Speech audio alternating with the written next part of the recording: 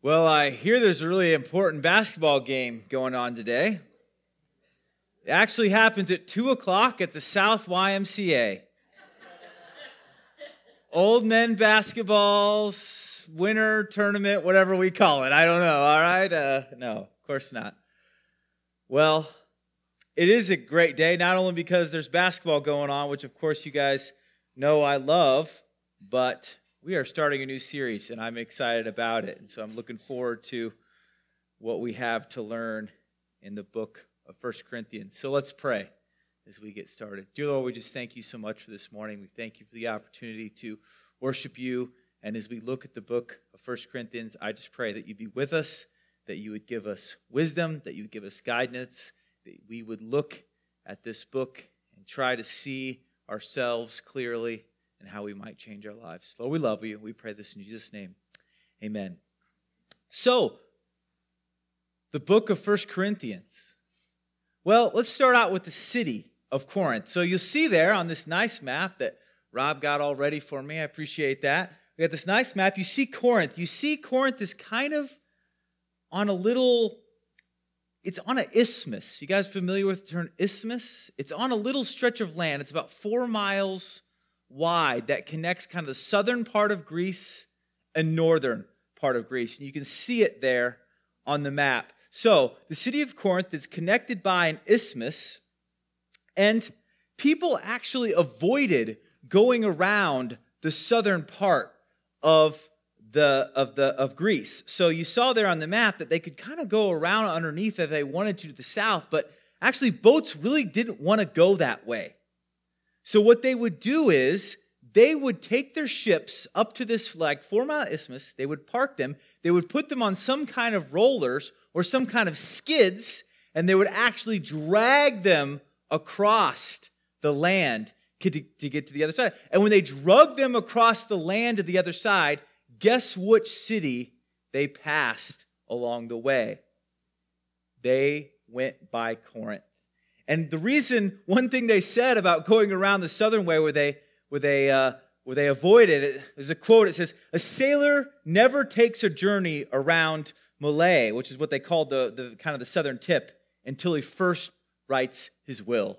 They would rather drag their boats across the land than take the risk of going down south. And if you're kind of wondering what happened to Corinth in the modern day, it's changed a lot. And the way it's changed is they built a canal across there. So that canal started to get built with Nero. You've probably heard of the Roman Emperor Nero. He's famous. He started it. He didn't really get very far. It wasn't really until the 19th century, I think it was some French engineers that finally finished a canal. So people still don't go around the south, but they don't have to drag them across skids or on wheels anymore. They just take them through the canal. So because of that, Corinth has kind of lost its prominence. It's no longer a trade city, and it's now just a small town.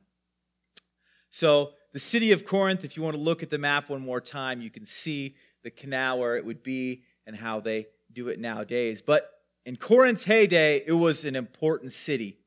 It was a major trade center. And it also hosted the Isthmian Games. You guys have all heard of, hopefully, the Olympic Games. They're famous. We still do them today in some degree. Well, there was another type of games that took place, and it was the Isthmian Games. It was called the Isthmian Games because they took place on this isthmus, on this little piece of land that connected northern and southern Greece. That is where they took place. And so these really important games took place there. And so Corinth was like a key player in that because they were so close and a part of it. As a matter of fact, we'll see a number of kind of sports illustrations. If you think later on in 1 Corinthians, it talks about a boxer. It uses this illustration of a boxer, and it uses a couple sports illustrations because of their connection to the Isthmian Games. Another thing that was important in their history, it was actually destroyed by the Romans in 146 BC. So you have the city of Corinth that got pretty much wiped out off the map by the Romans in 146 BC, and then it was rebuilt by Julius Caesar 100 years later. So when it was rebuilt by Julius Caesar 100 years later, it was really a Roman city, all Romans. And then as time went on, some Greeks started moving in and living there. And then because it was a trade city and all these people were passing by, it not only had Romans, It had Greeks, it had Jews, it had many other nationalities. It became very metropolitan, and it had a lot of different kind of people in it. Old Corinth, the Corinth that wasn't destroyed, was really, really kind of famous for its evils. You may have heard things like, to be a Corinthian was to be evil, or to be a lot of negative sexual connotations. But all of those things actually have to do with Old Corinth, and they were thrown away. So they had the temple of Aphrodite. They claimed that they had like 1,000 temple prostitutes, which historians tend to exaggerate, so I don't know if it was really that many or not. But that was all some very famous things. Maybe you've heard about Corinth. And that was really all about Old Corinth and not New Corinth. But don't worry. New Corinth was still really bad, okay? So don't think that they were some sort of a saintly city. As a matter of fact, I remember when I was traveling with my college, we would travel from camp to camp. We do 8 weeks in the summer. We go to a different camp for 8 weeks. And we were going through some town. And we were driving down the road, and we noticed the name of this church. It was called Corinthian Baptist Church. I think it was a Baptist church. Corinthian Baptist Church. It's like, I wonder if they've ever read the book of 1 Corinthians. Because if they had, they might choose a different name. Because the people of Corinth were having a lot of struggles dealing with the ways of the world and separating themselves from the ways of the world. So let's talk a minute about Paul and Corinth. What was his relationship to that city? He started the church on his second missionary journey.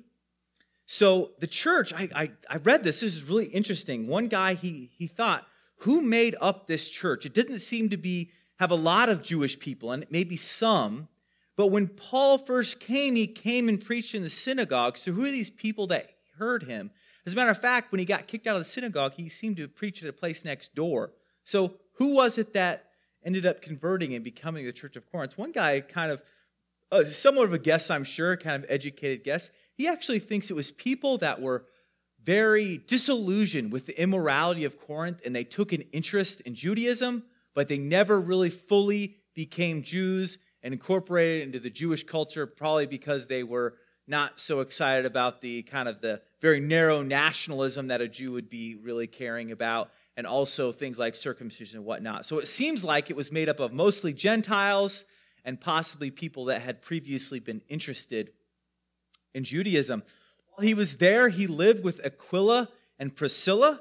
They were fellow tent makers or leather workers. We're not quite sure what it is. Of course, traditionally we always say he was a tent maker, and that's probably what he was, but he likely worked with other leather products as well. So he lives with these fellow tent makers, and they were Jews. They had been expelled from Rome by Emperor Claudius in like AD 59. So they had been kicked out, they got sent there, and Paul lived with them. While he was there, he started the church. He got in trouble with the Jews. You know, this is kind of like a pattern with Paul, right? He gets in trouble with the Jews. They bring him before a Roman tribunal. They're like, get this guy in trouble. You know, he's causing all these problems. And when they brought the case before the leader, he said, the proconsul, he said, I think this is just really a Jewish issue. Judaism is a protected religion. It's allowed, and you're just talking about a variation of Judaism. So he just threw it out, and he wouldn't listen, and he didn't have anything to do with it. But then, after this, Paul went on to Ephesus. Shortly after that, he went on to Ephesus, and of course, there's a famous book of the Bible with a letter written to the church that is in Ephesus, the book of Ephesians. It's interesting, after he went to Ephesus, another sort of famous name, a guy named Apollos came to Corinth.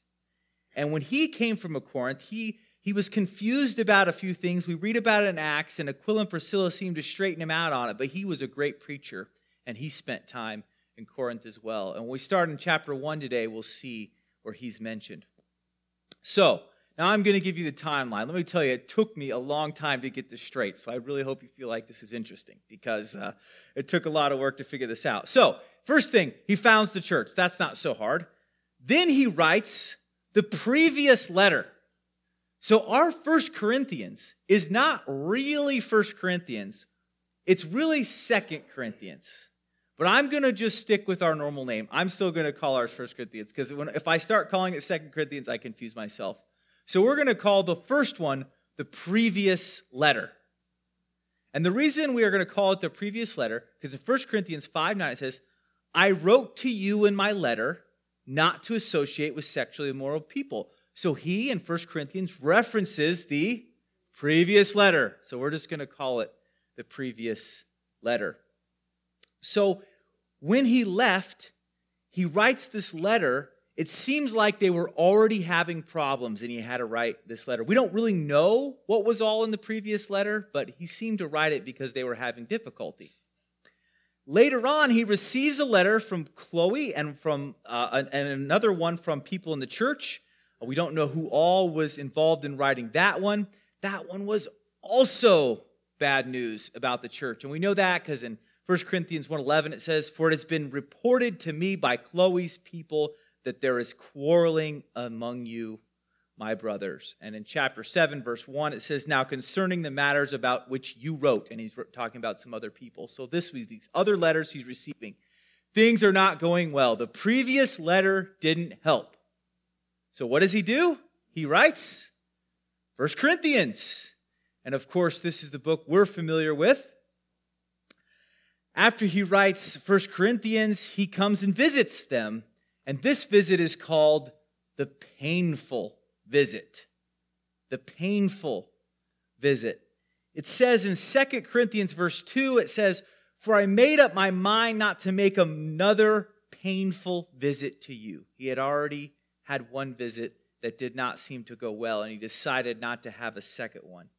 So it just seems like things continue to deteriorate, and it actually gets just a little worse. The next thing that he does is he writes what would be 3 Corinthians, but we're going to call it, he writes the severe letter. So the previous letter, we have 1 Corinthians, and then he writes the severe letter. And it says in 2 Corinthians 2:4, for I wrote to you out of much affliction and anguish of heart and with many tears, not to cause you pain, but to let you know the abundant love that I have for you. And it references that in other places in 2 Corinthians as well. And he has to write this letter to them because they are still not doing what they're supposed to do. So what he ends up doing, he decides to go visit them. And on his way, someone comes and brings him news about how things are going on in Corinth. And when he hears this news, he writes a letter, one more letter that we know of. And that letter is 2 Corinthians. And when he hears the news, he hears good news. And so 2 Corinthians is actually more of a positive note because he had heard good news about what was going on in Corinth. And then almost surely after 2 Corinthians, though we don't really have any proof of this, he likely visited Corinth after that. So that's how this goes and the order and the chronology. Let me tell you, sometimes books need to just write out the chronology in point form and get it out of paragraph form because sometimes paragraph form is confusing. So I hope that was helpful to you. So let's start in with 1 Corinthians chapter 1, verse 1. It says, Paul, called by the will of God to be an apostle of Christ Jesus and our brother Savior, not our Savior brother, and our brother Sosthenes. So, Paul, he is the writer of the letter. And who is he writing this letter with? Sosthenes. And before I talk a minute about him, I'd like you to notice something. He uses this phrase of Jesus Christ, and he'll use like of our Lord Jesus Christ. He uses it quite a bit. You'll notice it here in these first 17 verses we go over. But he's writing it. He also mentions Sosthenes. And you know, almost surely the reason he mentions this guy is to give himself a little bit more credibility, right? You ever have this problem with the lack of credibility in your life? Let me tell you, I have. And since today is the day of basketball, which it is every week here at Sunnyside Baptist Church, let me tell you a story about basketball. I remember when I first started coaching, I was probably 22 years old, so maybe 23 years old, and I was coaching. And people would tell me I maybe could have been playing because I looked so young at the time. And so you know what I did when I went to those games? I wore a suit. I wore a full-blown suit and tie every week. All the other coaches, they were in sweats and whatever. Not me. I was in a suit because I just could not get anyone to believe that I was worth listening to. And so I thought maybe if I wore a suit, they might listen. I needed some credibility. I don't know if that suit helped me out or not, but I gave it my dead level best try.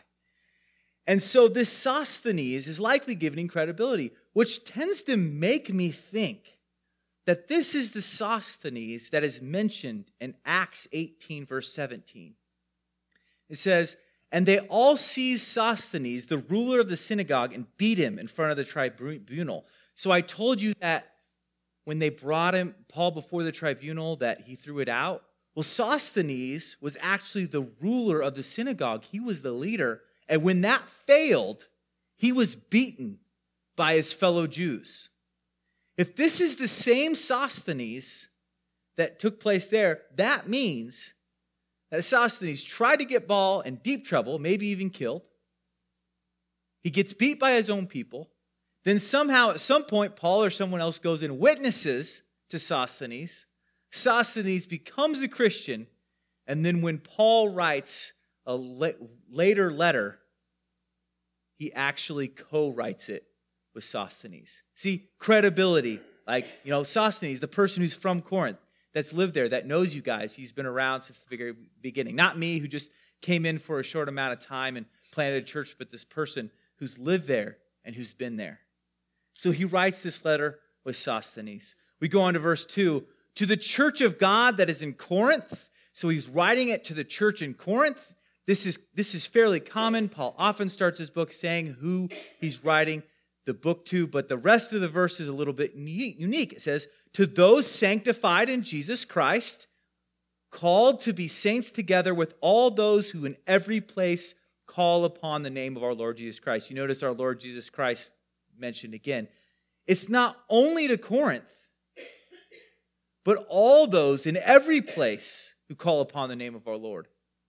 So in some ways, this book is written to Sunnyside Baptist Church more than any other book in the Bible. And while that's probably technically not true, of course, all the Bible is written to us, but he writes this to Corinth, and he says not only to Corinth, but to all the churches. In no other book does he actually say, no, I didn't just mean this for you. He specifically mentions I mean it for everyone.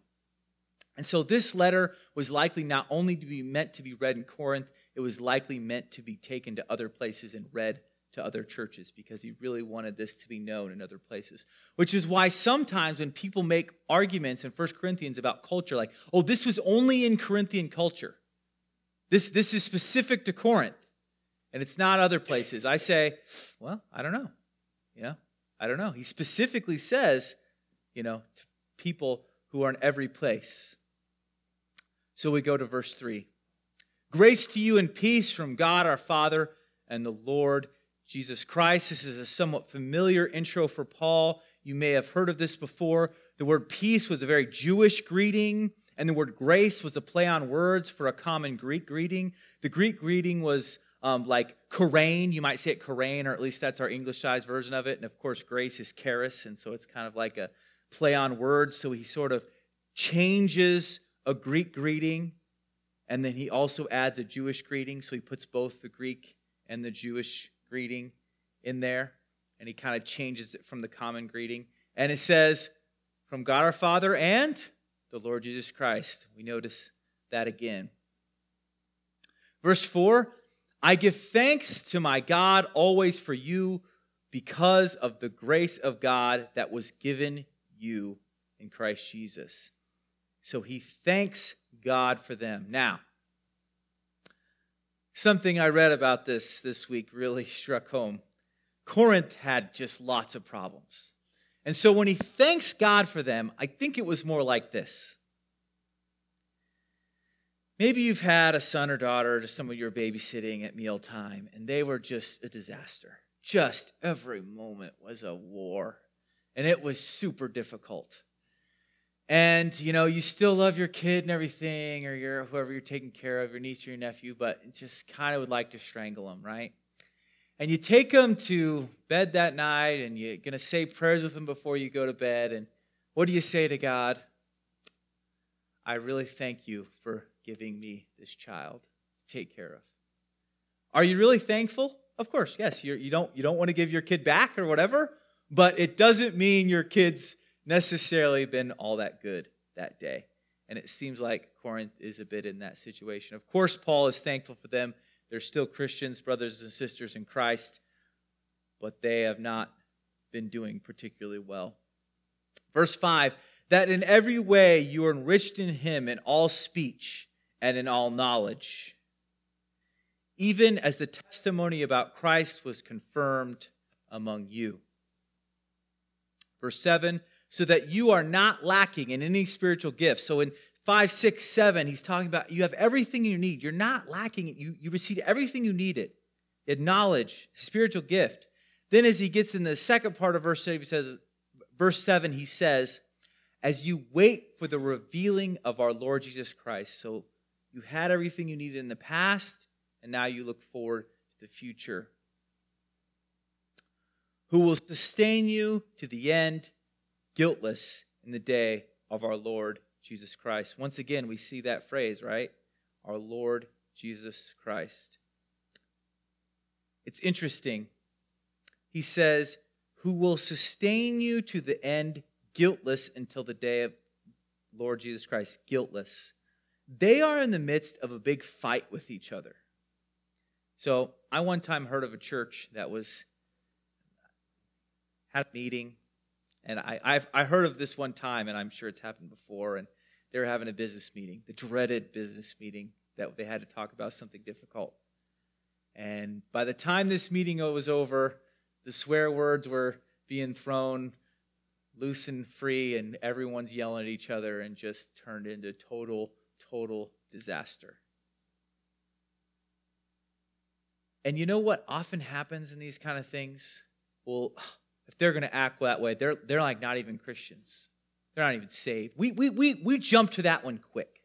I have heard the you're not even saved thing thrown around for just some of the, I would consider, pretty ridiculous things. I mean, you don't believe in the sovereign God, you obviously don't believe in it because you're not a 5-point Calvinist. And if you're not a 5-point Calvinist, you don't really believe in the sovereignty of God. If you don't really believe God's in control, can you really be a Christian? I mean, I'm probably making a little bit of that up, but I mean, we really do jump on the, I disagree with this person. I just don't think they're a Christian. We jump on that bandwagon quick, and you think all the terrible things that we talk about in 1 Corinthians, all the bad things that they do, what does he say? You're guiltless in the day of our Lord Jesus Christ. So when we have our disagreements, when we think differently about things, we need to think about how even Paul, with the difficulties they were having in Corinth, he didn't try to tell them they weren't Christians, even though he is strong in correcting them. Verse 9, God is faithful, by whom you are called into fellowship of his Son, Jesus Christ our Lord. We see that mentioned again, Jesus Christ our Lord. I appeal to you, brothers, by the name of our Lord Jesus Christ, that all of you agree. This word agree, this word agree is important. It's like fit together. So I want you to agree. So it's fit together is a word they would use in tent making or maybe with bronze. They had a lot of, or brass. They used a lot of brass in Corinth. And there's a word like bring together like this. But this particular agree isn't just like seal the rip or the tear like coming together. It's more like weave it together. Make it waterproof. Make it waterproof. Stronger than just like come together. It's be woven together. So he appeals that all of you agree and that there be no divisions among you, but that you be united in the same mind and the same judgment. We all do things a little differently. We all have different ways of doing things, and we all think ours is the right way of doing things, and everyone else's is the second best way of doing things, or maybe third. But you know what? Even though we'll have different way of doing things, if we can get together going to the same goal, we can get it done, right? It's when we start having different motivations. Oh, what I really want is this, or I really want is this. And sometimes we kind of lie almost. Like, why claiming what I really want my goal is to see people be saved, but I really actually have a few other alternative motives that are kind of personally driven, and so I'm not going to really say that. Because if we really can get all on the same page, we're all trying to do the same thing, we can agree, we can fit together, right? And he's imploring them to do that. Verse 11, for it has been reported to me by Chloe's people that there is quarreling among you, my brothers. Quarreling, it's not just like an argument, like, I think, we can kind of all argue a little bit or maybe even have for fun. This quarreling actually is a little bit of a play on words for the God who incited war. This is like battle strife. This is like they were really fighting. This is not just, we kind of fought and then a week later we can't remember what we're talking about anymore. I mean, they're really duking it out. Verse 12, what I mean is that each one of you says, I follow Paul, or I follow Apollos, or I follow Cephas, or I follow Christ. Everyone is taking a side. Everyone is joining a team. So, I'd like you to think about this for a second. I follow Paul makes sense. Paul started the church, so maybe I'm a big Paul guy because he started it. I liked him. We got along. I'm with him. Okay, Apollos, he came and preached later, right? I told you about that. He had come and preached later, so maybe he had come and preached in the church. He was a great orator, so maybe, I'm an Apollos guy, another person. But then the third one is, and I follow Cephas, Peter. And Peter was in Jerusalem. Peter didn't, unless I'm getting it wrong, I don't think Peter ever showed up at Corinth.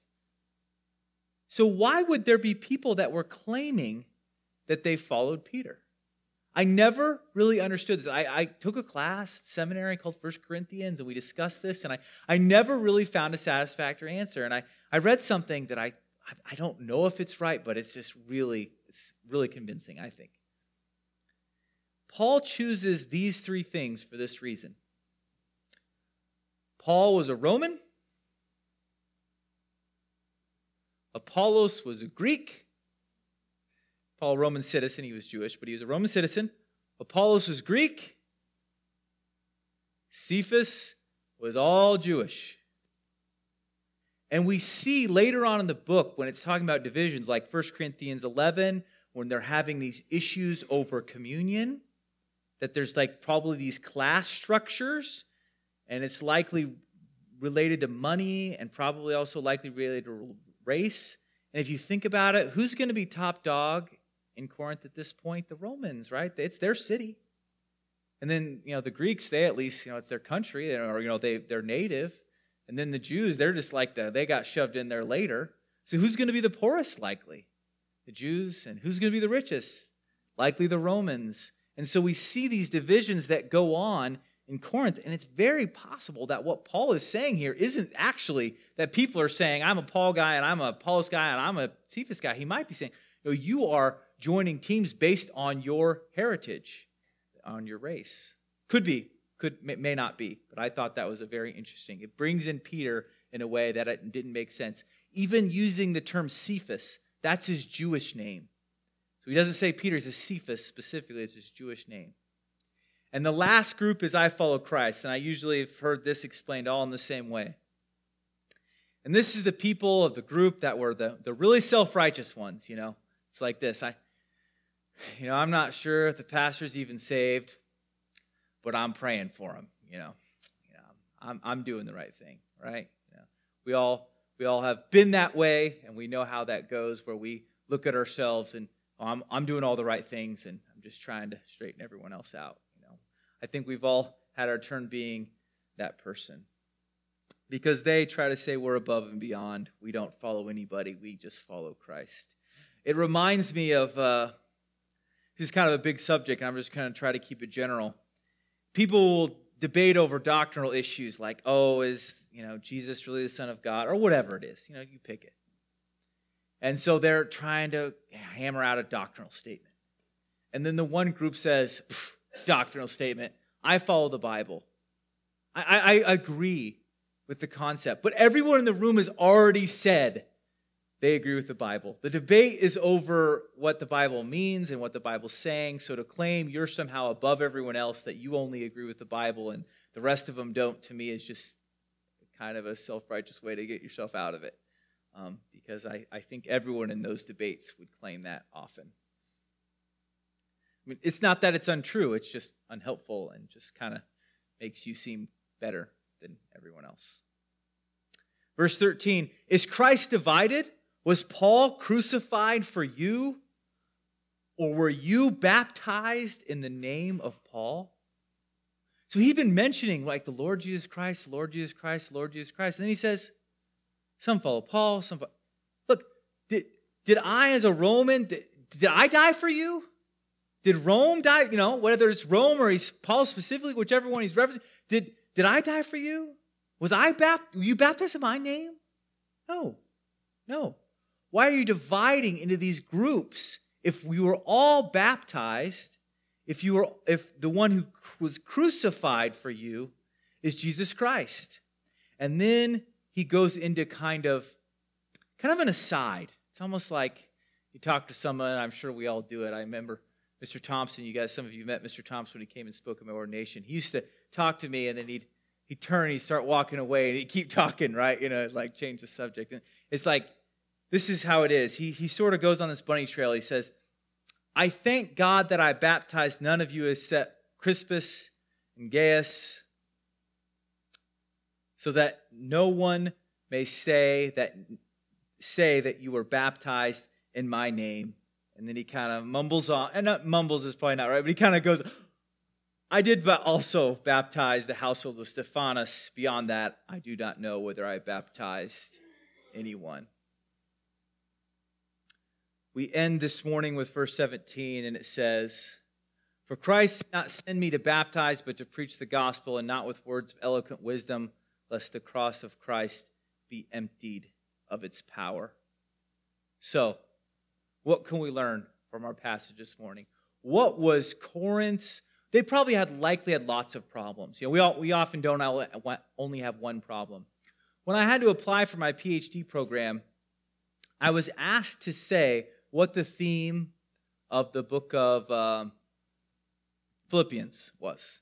I don't know if I've told you guys this story. What's the theme of the book of Philippians?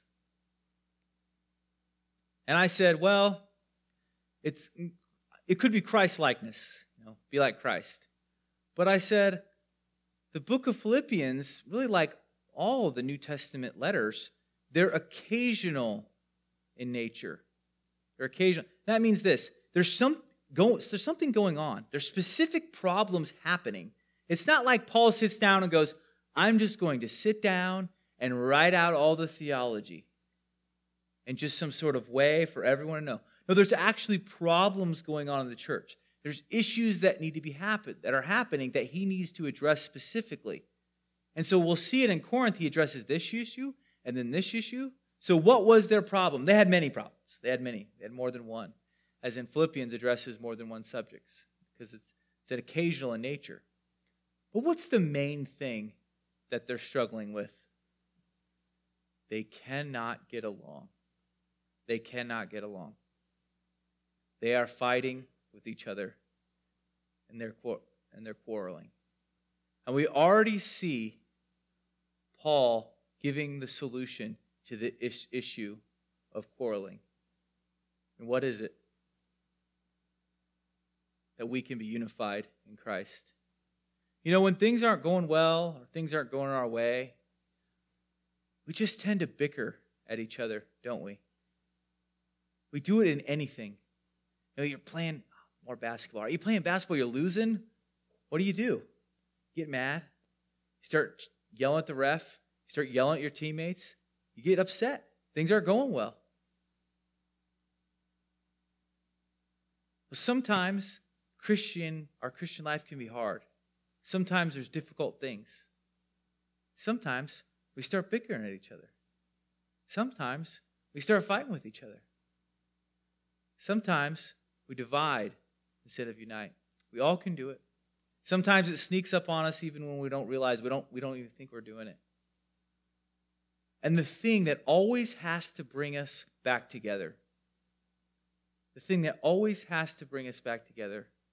is Jesus Christ. The church is so diverse.